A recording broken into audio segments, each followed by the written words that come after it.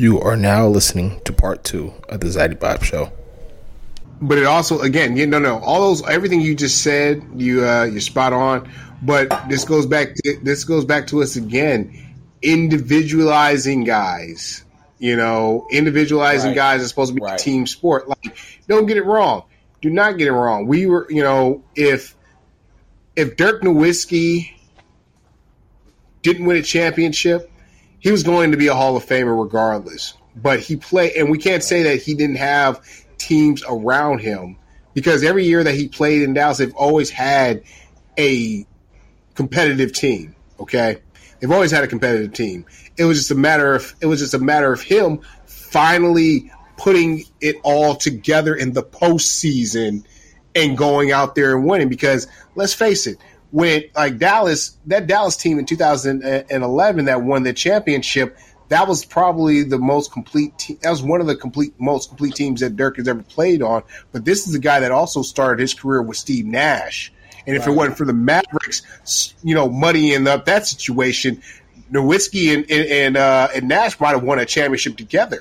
Nowitzki might have already won a championship before finally getting with Jason Kidd, having him come back to Dallas, and then putting the other necessary parts around him to be great. Because at the end of the day, somebody just popped up with another Four Locos. Yeah, I figured there's much. That's that. Because he opened that Mad Dog. God. Can have all that, but at the end of the day, Dirk put it all together and had a great postseason run that eventually got him that championship. Sometimes a guy can have a great season, put 50-win seasons together, but just doesn't put it all together in the postseason. Dirk, again, put it all together in the postseason, even though they ran into a Heat team that was supposed to be, run them off the gym. Guys like Sean Marion and Sean Stevenson on Dallas wasn't going for it. Jason Terry, they weren't going for it because they wanted to win. And at the end of the day, it comes.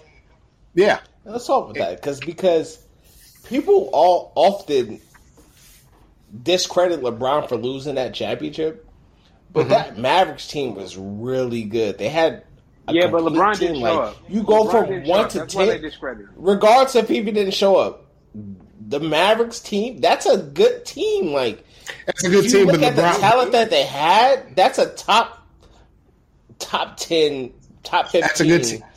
Okay, top finals 10, team. But if LeBron showed up, they win the championship. Back that up. Maybe. Back that up. I don't think.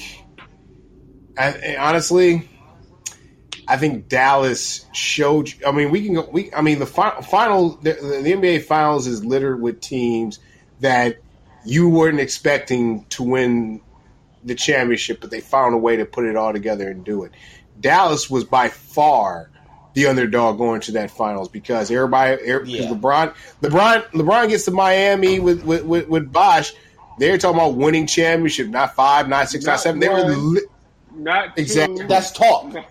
Look at the Heat team. That Heat team. Was talk. And this is a hot take. That Heat team, what they did during that run, overachieved. Because outside of LeBron, Chris Bosh, and D Wade, they had a terrible team. They did not have talent on that team. The best players they had outside of those three. Ray Allen. Then what did he do? What did he do after that? See that Ray Allen was one. Ray Allen was one. I'm talking talent outside that. Ray Allen. Did they have Morning for one of them? Say it again. Morning, right? Morning. No, Morning was 30. He was already retired by then. Yeah. So you have Mike Miller, Ray Allen. What's the other dude? Posey. Posey. James Posey was part of that 06 team that won it. Yeah, but James Posey is not. You talk about when you look at that Mavericks team. You're talking about Sean Marion, All-Star. You're talking about Jason Kidd, Hall of Famer. You talk about Tyson Chandler. He was an All-Star. Like, he was a good player. He was always in the conversation of all defensive teams. They were still the underdogs. I mean, Miami was supposed. I understand that they were underdogs because of the big three, but outside of the big three, those teams weren't great. You had Joe Anthony starting at center. He was a lot of the great teams. You can say that for a lot of them. No, you can't. No, you can't. Oh my God. No, you can't. All right. Okay. Okay. Andrew Bogut was a number 1 overall pick. That's who their starting center was. No, I'm talking about Green, KD. Hall of Famer right now. KD. The Warriors with KD. Who do we have as our center? Zaza Pachulia? Okay, but you had Sean Livingston. You had Andre Iguodala. Like, you had dudes who were starters in the league, lottery picks. But you could coming argue off the that bench. The Warriors made Sean Livingston a better player than what he was. You know what I mean? Especially he got hurt. That's why But he was still him, though. Like, he came to the Warriors, and he was still doing what he would do. Like, he wasn't doing it at the level he should have because of the injury. But Sean Livingston wasn't a bad player. Haven't we seen teams win championships with guys who were great, earlier on in their careers, but as they got older, they were better bench players. Like, we've seen, right? This isn't different. Like, they're like. Seriously, like Ray Allen, though. That's what I'm saying. The Heat literally brought guys who weren't good anywhere else, but they were perfect for that team because they had LeBron, they had D Wade, and Chris Bosh. Which is what you need, right? Like, sure, it might not. Yeah, I mean, sure. Like at the end of the day, it's about winning the championship. You don't care if Gary Payton is coming off your bench and is up there rolling your, the leader of your second unit.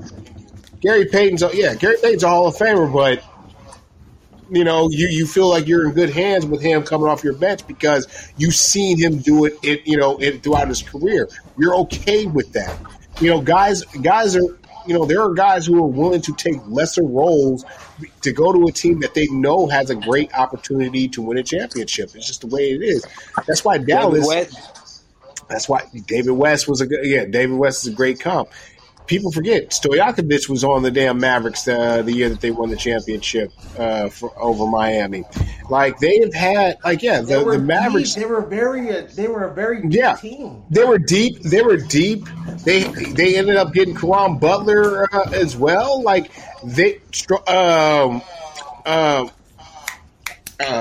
Corey Brewer. They had Corey Brewer on that team as well. So it's like, for you to win a championship as an organization, like everything has to fall right in place for you. Guys are going to have to play well at that, at that point, and that's what Dallas did. Guys were just playing well. Dirk was playing out of his mind again. That postseason run, he was just due. You just know it when a team is just due. Like they have the look and feel like that team's going to win the championship. Just like with the Denver Nuggets here. Just like with the Denver Nuggets. And Jason Terry. Jason Terry was this was a team that everybody on that roster were looking for their first titles.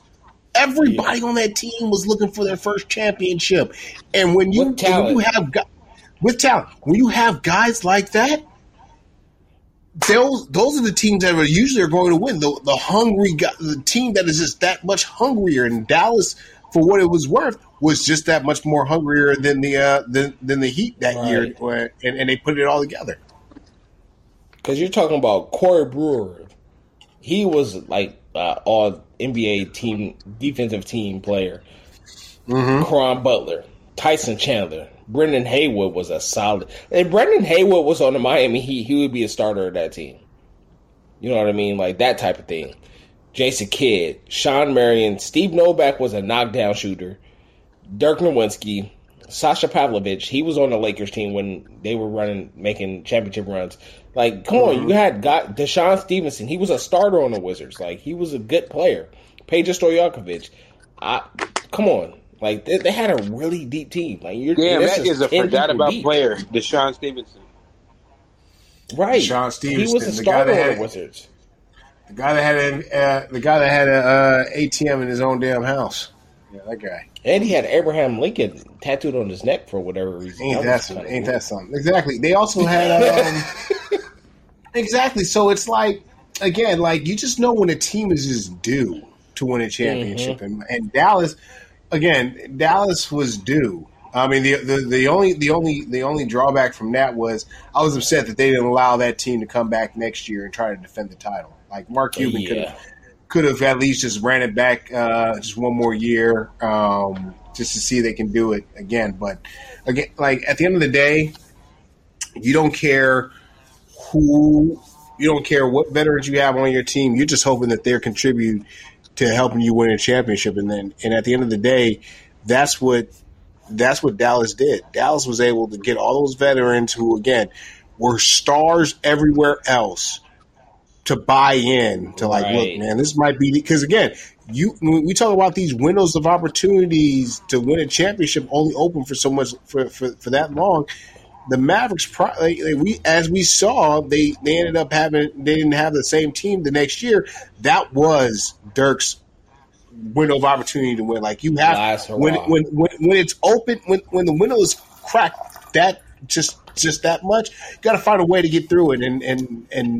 And Dirk winning that championship not only solidified his legacy, but it legitimized Mark Cuban as an NBA owner or governor, as you will, because he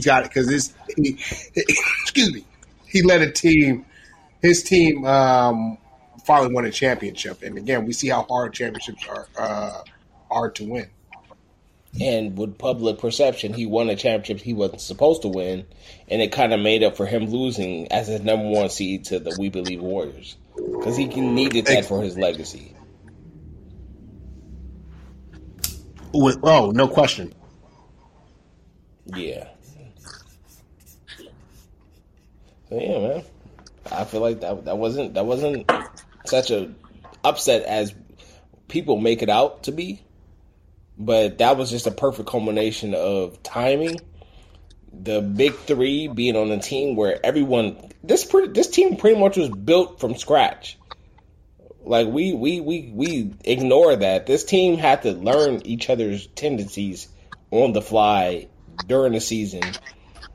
1 through 15, like Dwayne Wade and Udonis Haslem were probably the only two players on that team that were on the team the year before. So this is an entirely new team. So you're absolutely right, but I think also if you look at the Warriors when they got Kevin Durant, they hit the ground running, no breaks. Mm-hmm. Like it almost felt like they played with each other for at least 2-3 years already before. Yeah, I mean they lost that first game to San Antonio. Lost the first game to San Antonio, but all of a sudden they pretty much won over 60 games that year. Right. Yeah. They played like tremendous basketball. Well, they almost they ended up they wanted to lose one postseason game that whole playoff run. Yeah. So the Warriors there, like sometimes it doesn't take that long for everybody to acclimate. Again, it comes back to buying in. You know, it comes down to buying in. Like Klay Thompson, when they ended up bringing in Kevin Durant, he immediately said, "I'm not sacrificing anything." Klay Thompson didn't sacrifice anything, and honestly, everybody.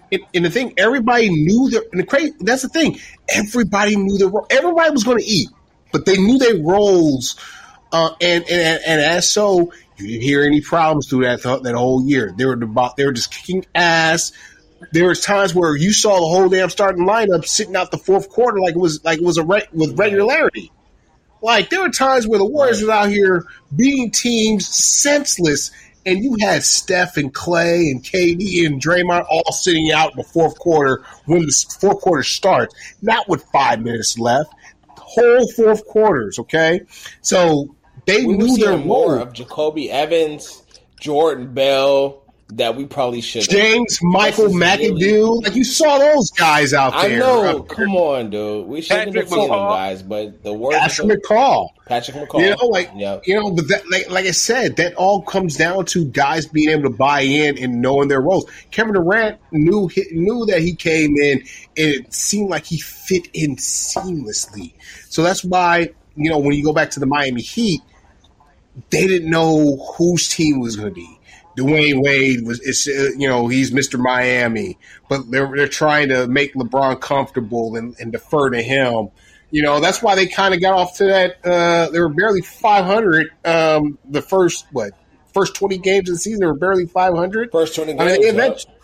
They eventually turned it around, and as you saw, they got to the finals. But it took, as you said, it took them the entire season to finally get, to really just acclimate to one another. Golden State seemed after that San Antonio loss, got their minds in check, realized, no, this is not how this is going to work, and they ended up making a couple adjustments. What happened? Took off. It sometimes it just turns. It just takes. Some of that has to do with because like I said, the Miami Heat team, they had maybe 10 to 12 new players. The Warriors only had like 3 or 4 new players. Yes, Kevin Durant is such a big guy, like big personality on the team, big influence on the team. You do have to change what you do, but the Heat really had to figure out what do we have here because all of these guys are new. I don't know, like that, and that's why like me and Chill had a conversation maybe 10, 15 episodes ago that Eric Spoelstra is a top 5 coach in the NBA. That season was really a testament to how good of a coach Eric Spoelstra is because even though he did have 3 of maybe the top 10 players in the NBA, to put that together and get to the finals in the first year with this talent, that's amazing to me. But let's be honest. He's proven. Like in the playoffs, how much does your lineup shrink? Like it becomes maybe like a 7 to 8 man rotation. Am I right? Even though, but if the 7 guys are playing with each other for the first time that season, you know what I mean? That's tough. Like you're playing, but based off talent alone, and they did what they were supposed to do. Talent alone, they got to the finals. But when you have 10 new guys on your team, you shouldn't go to the finals. But they had the talent to get to the finals. And that's why they lost to a team who had a bunch of vets, a bunch of guys who were starters on other teams. Like, these were high-usage players on other teams. They put them together on the Mavericks, and it was just a culmination of perfect chemistry. And they did what they were supposed to do. I mean, a little bit of Bron, I guess you could call it choking. A little bit of Bron not living up to the moment had something to do with that. But even if Bron did what he was supposed to do, I don't think they win that series. Really? Mavericks were clicking on all cylinders. What Mavericks win? 4-2? Was it 4-2? It was 4-2. They were clicking on all cylinders. Like that team did not look like they were going to lose that finals regardless of what the Miami Heat did. They had an answer for everything. Again, we've seen, like, I've watched enough sports where a team is just destined to win. Like you just know it's their time to win. Like again, like how many times we've seen a team knock on the door, finally break through. I mean, it's just their time. Like the Mavericks, Dirk Nowitzki, it was just eventually his time to finally get over the hump and win. Yeah. I mean, some of the best athletes don't get that opportunity. Barry Bonds prayed to get to a World Series, but he never prayed to win a World Series. There's a difference. Pray to get to a World Series is one thing, but praying to win that World Series is another thing. He got to the World Series. He prayed for that. He was happy for that, but he didn't get to win it. Like, if Alex Rodriguez... Before you move on... Go ahead. Yeah. Before you move on, let me ask you, do you blame that on Dusty Baker? Because I do. A lot of folks will blame it on Dusty Baker. I blame it on the fact that the damn Giants couldn't close the damn job the night before. Don't give me this game. Why do you take out Russ Ortiz? Why do you take out Russ Ortiz in that game? He was dealing. You know what? And I love Dusty. I just think Dusty played. I think Dusty managed scared there. That's just I've always believed that because he managed tight, and honestly, it also goes. And I love Kyle Shanahan, but there's times where Kyle Shanahan has coached tight in big games. That's a nasty pivot. That's a nasty pivot, but that's accurate as hell. But it's just accurate. Yeah, and I think when it comes down with I think that's what it came down to with Dusty and Russ giving the ball to Felix Rodriguez and punk ass Scott Spezio hits the 3-run home run, but that's another story. So like at the end of the day, you trauma. I just got hella sad. Hey, trust. I mean, I remember watching that damn World Series, and it was my freshman year at Fisk, and I was sitting around in the TV room with a couple of folks, and I remember big had a big keg in there, bunch of subs, and we were watching the game, and I'm going nuts. I'm like, this is finally about to happen. Barry Lamar Bonds is about to get this goddamn ring. I can't wait for the parade. And I remember celebrating when they ended up beating the Braves. No, it was the Cardinals. It was the Braves in the NLCS. And it was the Cardinals. It was the Cardinals. Excuse me. It was the Cardinals. Yeah. It was the Cardinals. Excuse me, because Kenny Lofton hits the go ahead the game winning single. Oh I remember that. Yeah. I remember going nuts. Yeah. In the room, and then the World Series comes around. I'm thinking like, okay, Barry's gonna finally get his ring, and this is gonna legitimately put him in the Hall of Fame. There's gonna be no issues, whatever.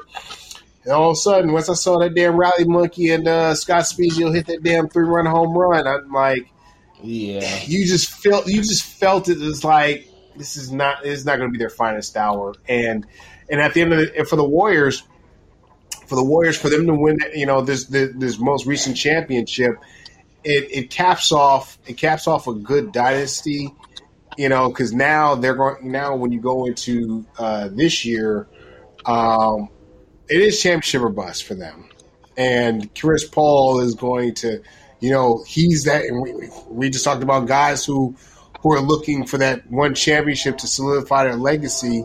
To help them with their, to solidify their Hall of Fame candidacy. Chris Paul does this. He ends up winning a championship with the Warriors. Does any of us believe he doesn't retire after that? That's the question I got for you guys. He's definitely retiring. So I think he's looking at this season like. Go ahead, Joe. No, go ahead, D. I got it next. Don't trip.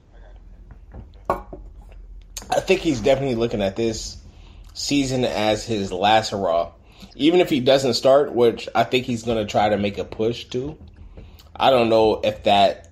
I mean, a lot of people say that it doesn't matter if he starts or not because it's all about the closing lineup. But like we said in our group chat... That's another subject. Yeah, and going back to our group chat, I think him not starting matters with the rotations and the timing of the rotations. I don't think he should start either. But even if he does start, I think this is the last hurrah for him. Just for the simple fact that I think he wants to win the championship. I don't think he starts, and I think he does whatever he needs to do to win a championship. If he does win a championship, I think he retires. If he doesn't, I think he tries to kind of mingle with teams to see if he can get in with a team that looks like they have a clear line to the championship. But I honestly think that this is probably Chris Paul's last year. I really do. Okay. So I got a question for you guys, right? And I already know mine. Is there anything or any championship or any moment in sports, good in a good way, that have actually made you cry tears of joy? Like tears were actually coming down your face.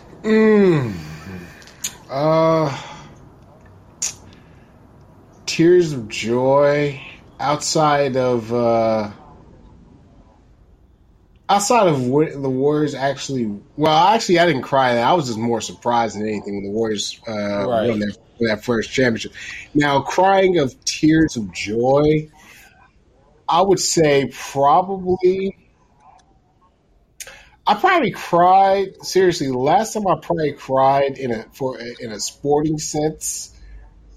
Ooh, it would go back. It probably goes back to shit. Really goes back to the Niners' last championship. To be quite honest with you, it's probably the last time I cried because 1994.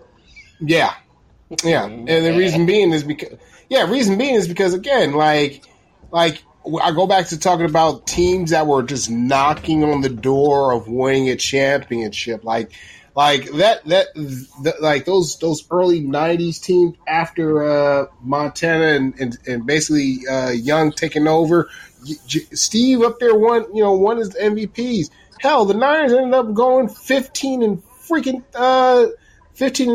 the overall in '92, but let Dallas come into the candlestick and win that damn playoff game. And how about them Cowboys was born in the locker room? How about them Cowboys? Oh my god, I hate that. And then the next year they ended up going to Dallas and ended up getting smoked in the NFC Championship game where Jimmy was like, "Hey, we're going to win it." Where he proclaimed, said, "Hey, we're going to win the game," and no one, everyone was like, "Fuck it." They Niners were just not a better team, and then.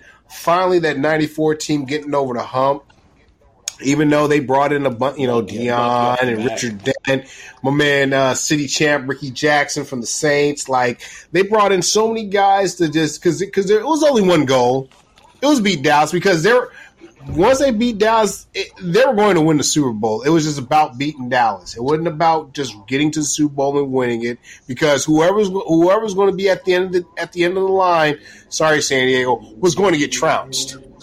And as you saw, San Francisco put up 49 on San Diego in the Super Bowl, but they were built to beat Dallas. And I think when they beat Dallas, I cried that day because it was just like. How many you can't be losing these damn NFC Championship games? Not just losing the NFC Championship game. You losing to Dallas. You can lose the NFC Championship game to anybody else, but don't lose to them. Don't lose to them. Arrogant fucks because they were arrogant as hell. That's why I relish all these. That's why I relish these last two playoff wins against the Cowboys because everybody, It just brought back, the '90s all over again. It was like, matter of fact, we talked about this a few podcasts back that during the Warriors playoffs when they were playing the Kings. You can lose to anybody. You can lose. Hell, as you saw, you lost to the Lakers. You can lose to Portland. Hell, in certain circumstances, you can lose to Memphis. But don't lose to Sacramento, okay? Because if you lose to Sacramento, it's not just the fact that you lost to Sacramento. It's the bragging rights that them fools from the 916 was going to be able to rain down on you, right? That's what it is. Losing a little brother. Especially when that organization models themselves after you. Exactly. Thank you, D. Right. They modeled themselves after the Warriors.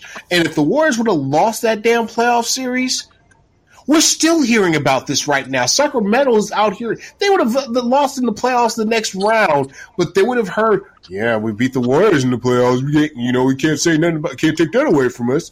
That's what it would have been like. So again, for the 49ers, you can lose to anybody, but don't lose to Dallas. That's it. It's just don't lose to Dallas. That's the only team. And I will say this: the Eagles are growing. And you know what's so funny? I do not like Eagles fans. I do not like Eagles fans. It's funny you say that because was talking about it earlier this week when I was at work that the Eagles are starting to try to there was a poll question talking about are the Eagles the 49ers' biggest rival. I don't even put them up there like that. Like everybody was talking about, are you still hurt from the NFC Championship game loss? I got over that shit 2 hours after the game. Right. I got over it. That's not even because that's not even up there on the most devastating losses as a fan that I've suffered. Not even the top 10. Are the Eagles to the Niners what Memphis is to the Warriors? Yes. That's a good analogy. That's a great analogy. Perfect. That's perfect right there. Y'all just got to the party. The Eagles, I respect them. Real good team, but trust. Come week 13, we're going to see if that same team got the same stuff that they did last year. I mean, because the 49ers go to Philadelphia. And matter of fact, I might go to that game. Me and my girl, she's a big Eagles fan. We might go to that game. Rub it in her face, Joe. Trust me. I'm not stupid. Because trust, I wanted to rub it in her face if we would have won. But no, I like a happy life. yeah, no, I agree. Do you guys know what date? Do you guys know what date that game was on? It's It's December 3rd, I believe. December 4th. It's week 13. I know that for a fact. It's December. It's the first Sunday in December. I know that for a fact. Whatever that date is, it's the first Sunday there. Yeah, I feel like we should do something that game. Okay. That's a bit for me as a fan. With football, since it's only 17 weeks, every week seems like it should be.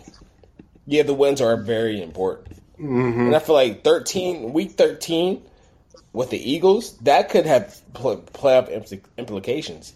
You're talking about maybe the Niners and the Eagles, if things go according to plan, of course. You're talking about the Niners and the Eagles battling for that number 1 seed again. The Niners beat the Eagles in Philadelphia. What else are they going to say? They can't say anything. True that. Yeah, and that's why that's why they the NFL the NFL schedule makers both believe that the 49ers or Eagles are going to be good. That's why they had that game so late in the season, because it's going to most likely, like you just mentioned, it's going to be for playoff seeding. If that game was like week 5, week 6, then it's still it'd have some importance, but it didn't have that much importance. But the 49ers, I know they host Dallas on a Sunday night for week 5, so of course the NFL believes that Dallas, anytime you throw the records out, Dallas and San Francisco always is going to be a draw, no matter what the records are, because it's just both fan bases just do not like each other. But it's just the fact that they're good. Both teams are good at this time. They're and like I said, both teams despise each other, but it all comes down. It all comes down to both teams being good, and they're going to fight for a playoff spot. So that's why it's interesting that the 49ers play the NFC East this year again, because they host the Cowboys and the Giants, and they go on the road to Philadelphia and Washington. So it's they're gonna play some teams where. They're going to play a division where they could have gotten all 4 teams into the playoffs if things would have played out. So the Niners are going to have they're going to have their work cut out for them. But Philadelphia definitely has become more of a nuisance and annoyance, I think, than anything for Niner fans than an actual rival. Because we don't play them every year. We do play them, but we don't play them with the frequency of a Seattle. Like, honestly, hell, you throw the record books when you play Seattle. When it's Seahawks week, you know it. We don't know when it's Eagles week around here. Like, okay, they play the Eagles, all right, whatever. But it's Seahawk week. Oh, it's Rams week. Oh, it's look at Cardinals this week. Okay, yeah. Joe, look at how the schedule makers did this. Mm-hmm. Week 12, Thursday Night Football at Seattle. Week 13 at Philadelphia. Mm-hmm. They got 11 days. 14.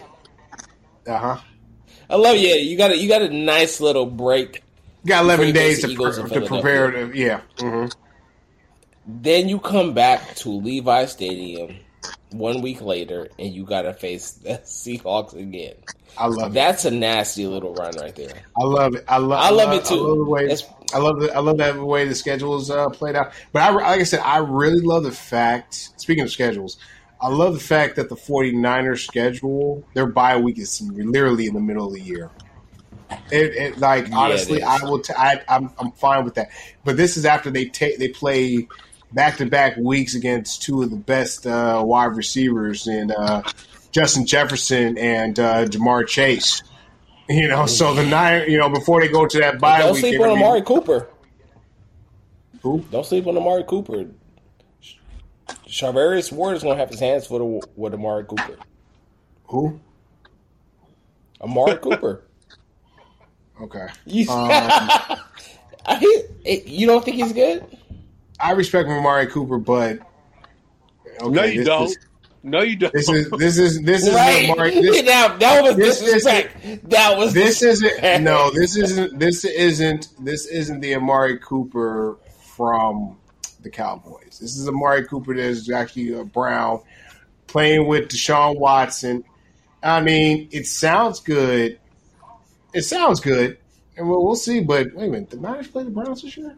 When you preface it with the following weeks they have to guard. Mm-hmm. No, I mean don't get it wrong. No, yes. Hey, yes. No, not the same category of player. Not the same category as player. I'm just more so. Yeah, no, I'm worried about guys that can take the top off of defenses, and those two guys. Amari Cooper, there's respect there, but we're talking about two LSU guys that just. It seemed like, man, double, triple cover these guys. They're still getting open, finding ways to blow. Can't do anything about it. And like I said, they play the Vikings. They play the Vikings on Monday Night Football. Then they play the Bengals the following week, and then they're bye. Right. So yeah, I mean, the Niners. Like I said, I'm more worried about that level of competition. Than Cleveland. I mean, okay, Browns are the Browns. We're doing that with Cleveland, and mark this. If we were mark this, I don't think the Cleveland Browns are as bad as we think they are. They're not. No. They're not as bad as we think. But again, this is but we need to see it. I'm getting tired. I'm not a fan of games being played on paper. I need you. I need to see if you're for real, because we can this year. Yeah, the Browns have to show us something. Deshaun Watson has to show that $200 million plus is money well spent. The Browns have to come back this year and make the playoffs, or all bets are off. They're not going to be doing anything. Right. At all of significance. Again, we've seen, the Niners have given us history of what they can do during the regular season and come postseason. The Eagles have shown us that. The Bengals, the Chiefs. We know what these teams are all about. We know what they can bring to the table. But a team like the Browns, so much hype. We need to see it. So same with Seattle. There's a lot of hype coming up in Seattle. Jackson Enigma. They're up there comparing him to apparently he's the next Doug Baldwin. There's a lot of hype coming out of Seattle there. Show us again. Wait, that's what I'm saying. Show us again. But I'm willing to go off on the ledge with the Browns more than them Seahawks. And this is not me being a Niners fan and feeding into the rivalry. I trust Seattle more than I trust Cleveland. That's just me. I'm looking at Cleveland's roster and just me. And Chill knows this. I don't go off on the ledge unless I really have confidence in the team. Mm-hmm. I'm looking at Cleveland's roster, and I'm looking at the players. If this team is healthy, they are built great. This is it's not just, hey, let's just get talented players and put them together and see if this works. They have the pieces to compete in that division. I would say they make the playoffs in this division. 3 teams are making the playoffs. Denzel Ward and Greg Newsom II are 2 good corners I like. Great corners. Come on. Yeah. And I wouldn't sleep on Grant Delpit. Grant Delpit is a great, strong safety. Juan Thornhill is probably the weakness of that. No. Think about Juan Thornhill out of Kansas City. His problem was the fact that he just tore his ACL, I want to say 2 years ago, and he's just now trusting that leg again. He's actually not that bad. Right. He's not a bad player. That's what I'm saying. He's the weakness, and he's not that bad. Mm-hmm. You look at their linebackers. Anthony Walker, he's a great linebacker. Anthony Walker's a guy that he's in the same. Honestly, he's in the same boat as a guy as Falasade Oluwakan out of Jacksonville. Yeah. He was good in Atlanta, but Oluwakan has gone to Jacksonville and has transformed that damn defense. And Oluwakan is fast. He's a fast. So Anthony Walker is in that same boat. A guy that's just real aggressive. Doesn't miss and that's another thing. I need my linebackers not missing tackles. He is a surefire tackler. Yeah. He's not going to miss tackle. Mm-hmm. You got Zadarius Smith at one end and Myles Garrett at the other. That's not bad. You got Dalvin Thompson as your nose tackle. Come on, dude. They have a nice defense, and that's not to mention their offense with Donovan Peoples-Jones. I really like him. I really like Donovan Peoples-Jones. He's a really good receiver. You're talking about that's your number 3. Elijah Moore out of Michigan. You know what? Elijah Moore. They have said Elijah Moore is doing the damn thing in OTA. He's good. He's good. I think honestly, the Jets are going to rule the day they let him go. Seriously. I like the fact they got Allen Lazard. But exactly because I think I really would have loved to see him and Garrett Wilson with the Aaron Rodgers. And like I said, I think that Allen Lazard signing was definitely an Aaron Rodgers pool. Because trust me, Elijah Moore. You know who Elijah Moore reminds me of? He really does remind me of Andre Rison. He reminds me of I don't know, he's like a real small guy, but he's fucking tough. You need to be tough out there on the island, seriously, and he brings toughness to it. And Cleveland's going to make some teams pay, with their wide receivers, but a guy like Elijah Moore, I'm telling you, man, he reminds me a lot of Andre Rison. I like him. When Mike White was the quarterback, you look at Elijah Moore, he was putting up numbers. And you go back to Elijah Moore's rookie season, he had a great rookie season. But you go to his second, he's a great receiver. It's just you try to put, the Jets quarterback you try to start him, you try to give him reps, and it doesn't look good. Zach Wilson did not look good at all. He did not look good at all. And Elijah and sorry, I'm fumbling. Elijah Moore, you put him at the number 1 receiver, and you got Zach Wilson as the quarterback, and he's not a good quarterback. So Elijah Moore automatically looks like he's not a good wide receiver.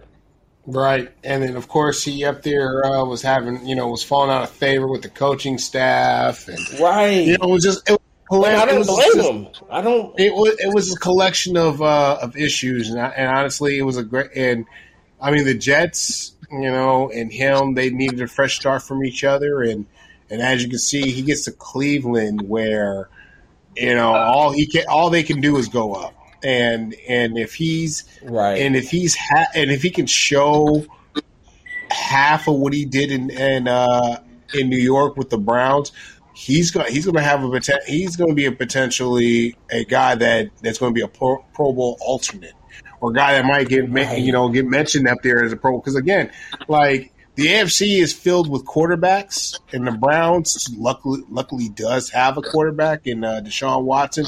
Elijah Moore can mess around and have career year across the board. Right. Catches, yards, touchdowns, yards per catch. I mean, he could be a guy that can literally come in that locker room and be a team leader. Like, he has those type of characteristics. They're running a lot of 31 personnel off top. You got Nick Chubb. You got the 3 wide receiver set. You got David Njoku. His problem is he doesn't stay healthy. If David Njoku stays healthy, he's a top 5 tight end in the league. He's an athletic freak. And their line is not bad. Like, they have talent on their line. Jake Conklin, Jarek Wilson Jr. They have a good team. Like, they are really built well. And their coach knows how to build. He's, as far as building a running game plan for the week, he's up there with Kyle Shanahan. He knows how to build a game plan based off the run game. Like, he's excellent at it. And Deshaun Watson is such a good play action quarterback. I have a hard time seeing this failing if people are healthy.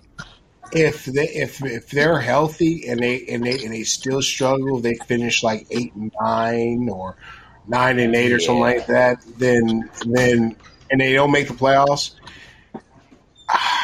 I am not in the business of advocating for any coach to lose his job, but I can see that the Browns, Kevin Stefanski, especially if they miss the playoffs again this year, because they missed the playoffs last year after going to, remember they went to Pittsburgh and absolutely just beat the hell out of the Steelers. Before any of us sat down, they were up like 20 something points. They were 21-0. It was like 21-0, and yeah. So right with Baker Mayfield as their quarterback, okay. Like now again, you're right. But if the Browns take another step back and don't make the playoffs, Kevin Stefanski, he may not lose his job, but he's definitely going to be in a hot seat going into the following season because, again, as long as you have a quarterback in the AFC, you got a chance to be competitive. And if you look at that whole AFC North, that whole division has a quarterback. The Steelers still believe in Kenny Pickett. The Browns we just talked about with Deshaun Watson. Baltimore with Lamar Jackson, Cincinnati with Joe Burrow. I mean, and then if you really want to go over, the rest of the AFC, Kansas City with Mahomes. The AFC West as a whole have quarterbacks. I mean, the weakest link in the division is most likely Jimmy Garoppolo. But damn. It's just a fact. Because I mean, look, because Russell Wilson's a Super Bowl winner, and then and a lot of folks believe in Justin Herbert's skill set. So he's clearly better. He's clearly better than Jimmy Garoppolo. I don't know how Russell Wilson is going to perform after this whole future disc, guys. You know what? And again, when it comes down to that, I'm sure Russ can give a good goddamn. And like, to be real with you, I mean, honestly, that disc is for us. But everybody, he could really probably give a good goddamn because at the end of the day, he's got Sierra. He paid for he paid for her masters and all that, and her music masters, so she owns her catalog. Something something definitely Future couldn't do. And at the end of the day, who's winning? Yeah. Russell, look at it like this. I think Future's lame for that shit. Russell Westbrook is building. He is. Russell Wilson is raising Future's son. Right? Songs that Future wrote. Future wrote songs for Sierra. Sierra owns those songs because Russell Wilson paid for her to own those songs. So Russell Wilson owns publishing for Future. Like, Russell Wilson is winning this battle. If you look at public perception, yeah, okay, Future is cool, and everybody's going to just ride with Future. Social media is cool. Future is a bitch, but bro, I don't like Future at all. But you're the minority, though, in that. You're the minority in that take. What do y'all think? You know what I mean? Y'all like Future? I think I like Future as an artist. As an artist, I like Future. When you're talking, yeah. But when you're talking this battle between Russ and Future, I can really give a Russ is winning. Right. Yeah, I can really care less. But Russ is winning. Russ is winning this big by shit to me, though. Like, why pick on Russell? Somebody you know that's not really going to fight back. You know what I mean? Because he's the easier target. Wait. He's fighting back. He's fighting back with money. He has a lot more money than Future has. And he's buying stuff. And he's raising his child. Still. Ain't that something right? Russell? I mean, that's the thing. It's like Future. You can put this cloak over, the cloak over our eyes, saying that you don't give a damn. But trust me. I mean, if you're still making disses with Russ's name in it, like, dude, right. apparently you still care, right? So keep pushing. Like, who gives a fuck, man? Right. Plenty. Future's lame. Plenty. Future's lame as hell to me. But to finish this off, yeah. So I'll let you go, and then I'll go with mine. What have you ever? We'll even elaborate. It doesn't even have to be Chilla and Joe, but what have you cried about with sports? The most recent thing, or anything? Oh, yeah, to bring it back. Yeah, we went on a tangent. I don't think I've ever cried in sports. The closest I came, and it wasn't even a championship. It was the We Believe Warriors. That was the closest I came. But if I tried to forecast the next time I would show emotion, it would probably be a Niners championship. Because the last time the Warriors, the Niners, the last time the Niners won the championship, I think I was 6 or 7 years old. I wasn't very old at all. I was 10. You know what I mean? Okay. I was very young. So I remember it, but it wasn't like, oh my God, this happened. If the Niners win a championship within the next 2 or 3 years, I'm probably going to cry because I've invested so much emotional currency into this team. If they win a championship, I'm crying. I can't. Oh, no, trust. Especially if they win in Vegas. Dude, if they win in Vegas, in the Raiders Stadium, I'm crying, bro. I'm talking shit for the next 10 years. I'm crying when they win.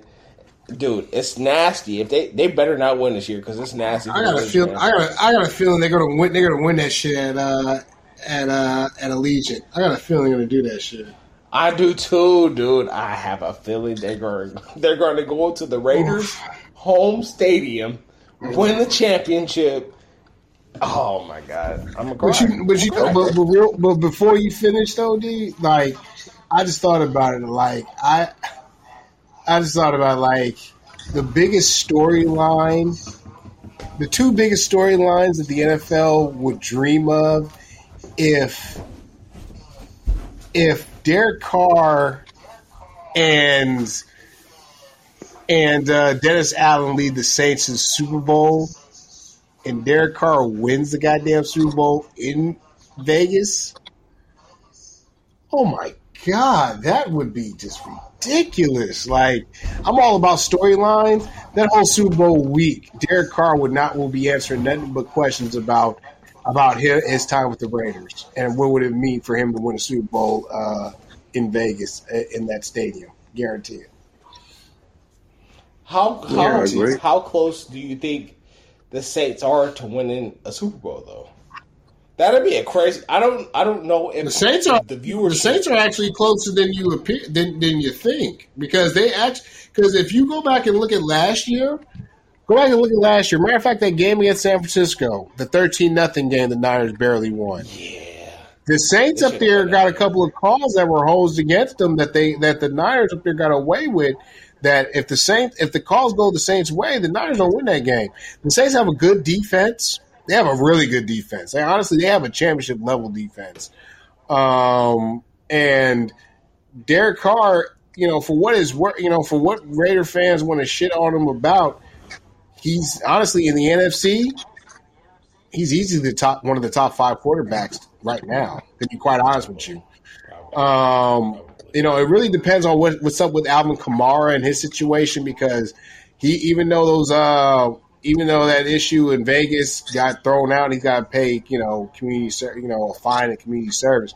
The NFL is still going to clip him. I think they're going to give him at least 3 games. Because Roger Goodell doesn't let players just get away scot-free after the legal process. Yeah. So that's why I'm like, if he misses games, I think he'll just miss 3. But overall, I mean, the Saints have Michael Thomas, still a good wide receiver, and of course win that division.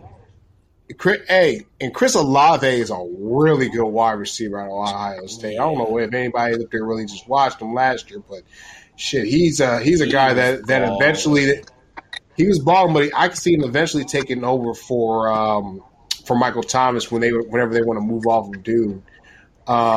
But the Saints are closer to winning a Super Bowl, or closer to competing for a Super Bowl than most teams give them credit, because again, the NFC South is putrid. The only other team they really got to compete against is against Tampa, and Baker Mayfield's their goddamn quarterback. So it's just the Saints division to lose if you really want to keep it 100.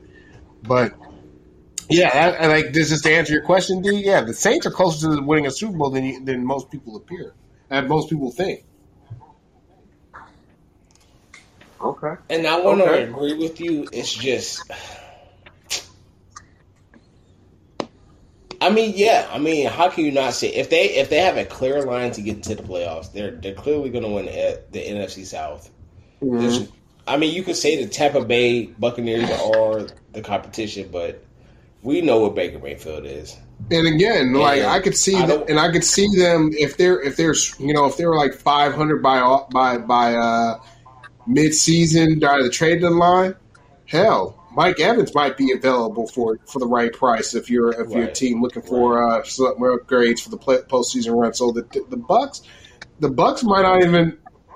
The Bucks might be out of contention by the end of September, early October, if they don't if they got to go back and forth between Baker Mayfield and Kyle Trask of all goddamn people.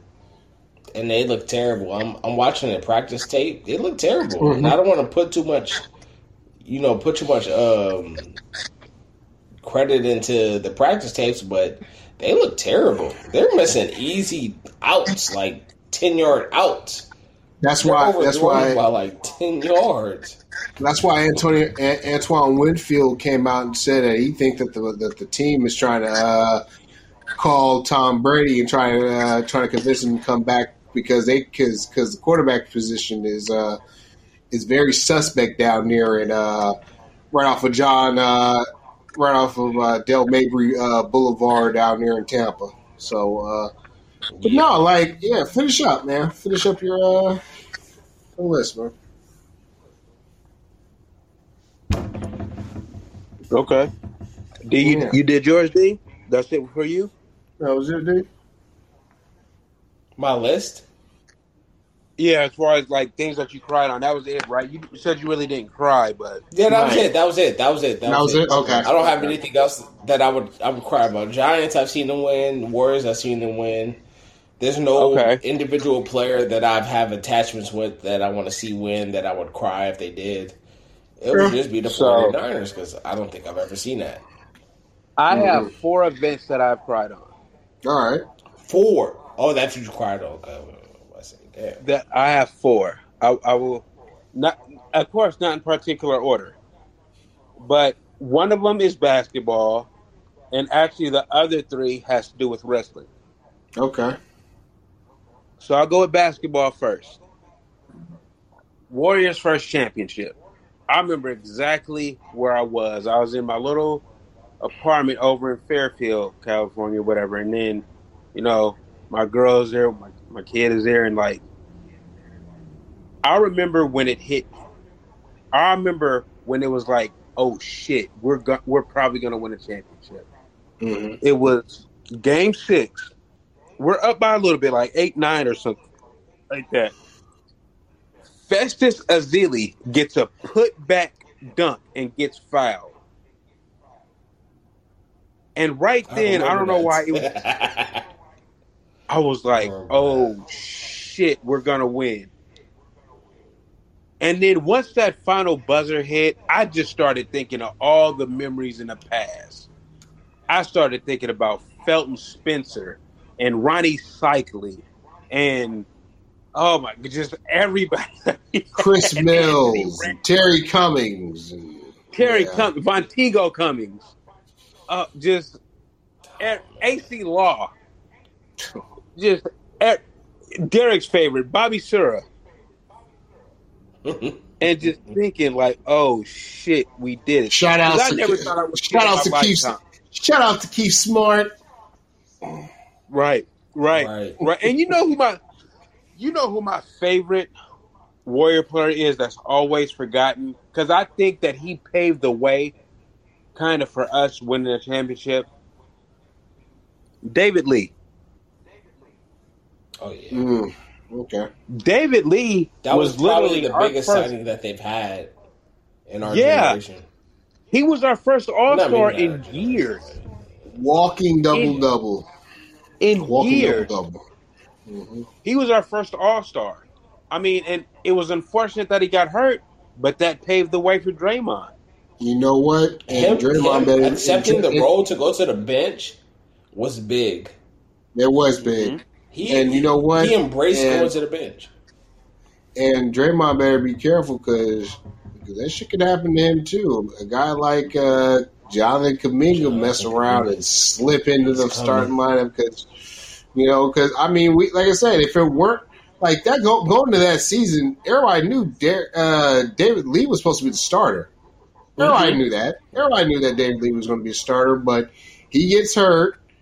Draymond takes advantage. Matter of fact, David Lee basically tells him you need to start. Like, I'm not going to be ready by opening day. You need to start. You need to be ready to do it.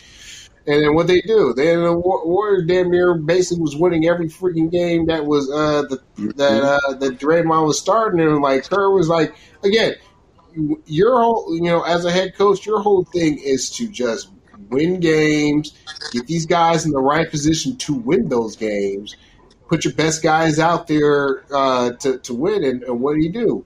He didn't rock the boat. Kept that shit. Kept the right starting lineup out there. Knew that he had a guy in David Lee that was willing to come off the bench. That was healthy. Matter of fact, in that closeout game against Cleveland, that first title run, David Lee in the fourth quarter was absolutely spectacular. He was what they freaking needed. Rebounding, a couple of and ones in the fourth quarter. Like if I'm not mistaken, he scored like 6 or 7 points, but they were the biggest 6-7 points that you could ever think of in the championship, in a closeout for a championship. So, like for him to you just go back to what you were saying. For him to accept the bench role, that really put the Warriors. That put the Warriors in a great spot of winning the championship. It paved the way for a lot of things with the Warriors. So to my other crying moments, you guys remember? So the next three are going to be wrestling related. Do you guys remember, like back in the day when you had a pay-per-view for wrestling, you could turn to that channel, even if you didn't pay for it, but you could still see like the little black lines and hear the announcers and everything. Channel 29, Cable Oakland. Yep. Mm-hmm. Yeah. So the first one was this. Now this wasn't Tears of Joy. This was me being an upset little kid. It was when I believe it was Hulk Hogan lost to The Undertaker. Survivor Series 1991. I know. Yeah. He had ashes thrown in his eyes. Oh no! You're talking about Tuesday night in Texas, when the Undertaker when the Undertaker lost to Hulk Hogan, because that's the only time that the ashes were thrown in. Undertaker was thrown in his face. Really? When Hulk Hogan lost, that was Survivor Series 91, where Undertaker tombstoned him on the chair with Ric Flair sliding that damn chair in the bottom wing. Yeah. Yeah. Okay. So that was one. I don't know why I got it confused, but that was one. It was when Hogan lost. The other one was same scenario. Couldn't see the pay-per-view, but I was able to hear it and everything. Stone Cold lost the championship match to Kane, and it was a first blood match.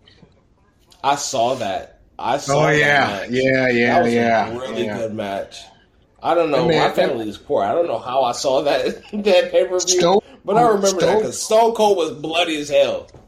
Stone Cold wrestled with he wrestled with I want to say he had a staph infection. Yeah, something. Yeah, because he had like this elbow pad on his left elbow. I think he I want to say he got a staph infection. I remember that. Yeah. Damn. Okay. It was a staph infection. I remember. It was a staph infection. In your house. Good Lord. Okay. In your house. It was a first blood match. Mm-hmm. In your house. Yeah. But I cried again the next night on Monday Night Raw, Tears of Joy, because Stone Cold actually won the belt back the next night on Monday Night Raw. There you go. So you basically, So you cried. So you cried when the heel took the belt 2 days in a row. It was a full circle moment, guys. And speaking of full circle speaking of full circle moments, I just want to say something. And I'm going to be honest. Like, I think it's amazing that right now, like, I'm conversating with people that I've known for over a decade. Joe, for you, I've known you over 2 decades. Mm-hmm. D, over a decade. And it's like, I'm so grateful because you two are like guys that, while we've learned and everything, you guys have always stayed your authentic self. If that makes sense. Like, you guys are always stuck to, like, your core and everything. And I'm so happy to be able to call you guys my friends and to be actually able to do this with you guys every Saturday night. And trust me, this isn't just the alcohol talking. like I'm really appreciative of you guys. And I hope you both know that. And I both consider you like great friends. And I just want to say thank you both for, agreeing to do this and just being in my life. Okay. All right, I said it. It's all good. Yeah. Shit. Appreciate it. Yeah, say less. Appreciate it too, man. Say less. 100%. Mm-hmm. So that's my take. Right there. And I think right there, that's a perfect way to kind of wrap this all up because that was beautiful. And I think we had a really good pod, really good conversation, and yeah, what we got going on is a very beautiful thing. The synergy is there, and I hope to continue this going forward. And we blossom to something great because right now we're on the right path. So yeah, Joe, you're a huge acquisition for us, bro, and we just want to say thank you for blessing us with your presence and everything because you've added a tremendous amount to this podcast, like more than you even know. And I just want to say thank you for that, Joe. Seriously. No worries, man. Like I said, I enjoy the banter. It's all good. Yes, sir. Appreciate it. So, with that said, that is the Zaddy Vibe Show. I'm your boy DeeCee. We got Joe. Yes, sir. Great to be here. We are going to be back next week. We're going to have more topics for y'all. I hope y'all enjoyed this episode. See y'all next week, and hopefully, you know what I'm saying? The vibes are still there, baby. Let's go. Let's go. All right, y'all. Peace. Started with a nickel bag of regular green. I'm trying to do some shit they never seen. They told us never dream. Tried to kill our dreams, never dream. Told us never dream. Started with a nickel bag of regular green. I'm trying to do some shit they never seen. They told us never dream. I woke up, everything was broke, even my family members. The nominations, I received something the Grammy sent us. Grams, we split them, break them down and sell the whole thing. It's hard to give advice to a youngin', just got a gold chain. He don't wanna hear that shit, he touching paper. I told him where I'm at is quiet, ain't gotta cuss my neighbors. I told him never trust a snake, could never love a hater. Nigga, we tryna be Kobe, just not another Laker. We need property like Rick Ross sitting on 100 acres. Them Swiss rolls for dinner, used to have my stomach aching. I told him keep some lawyer money in case the case come up. Some niggas get to stealing.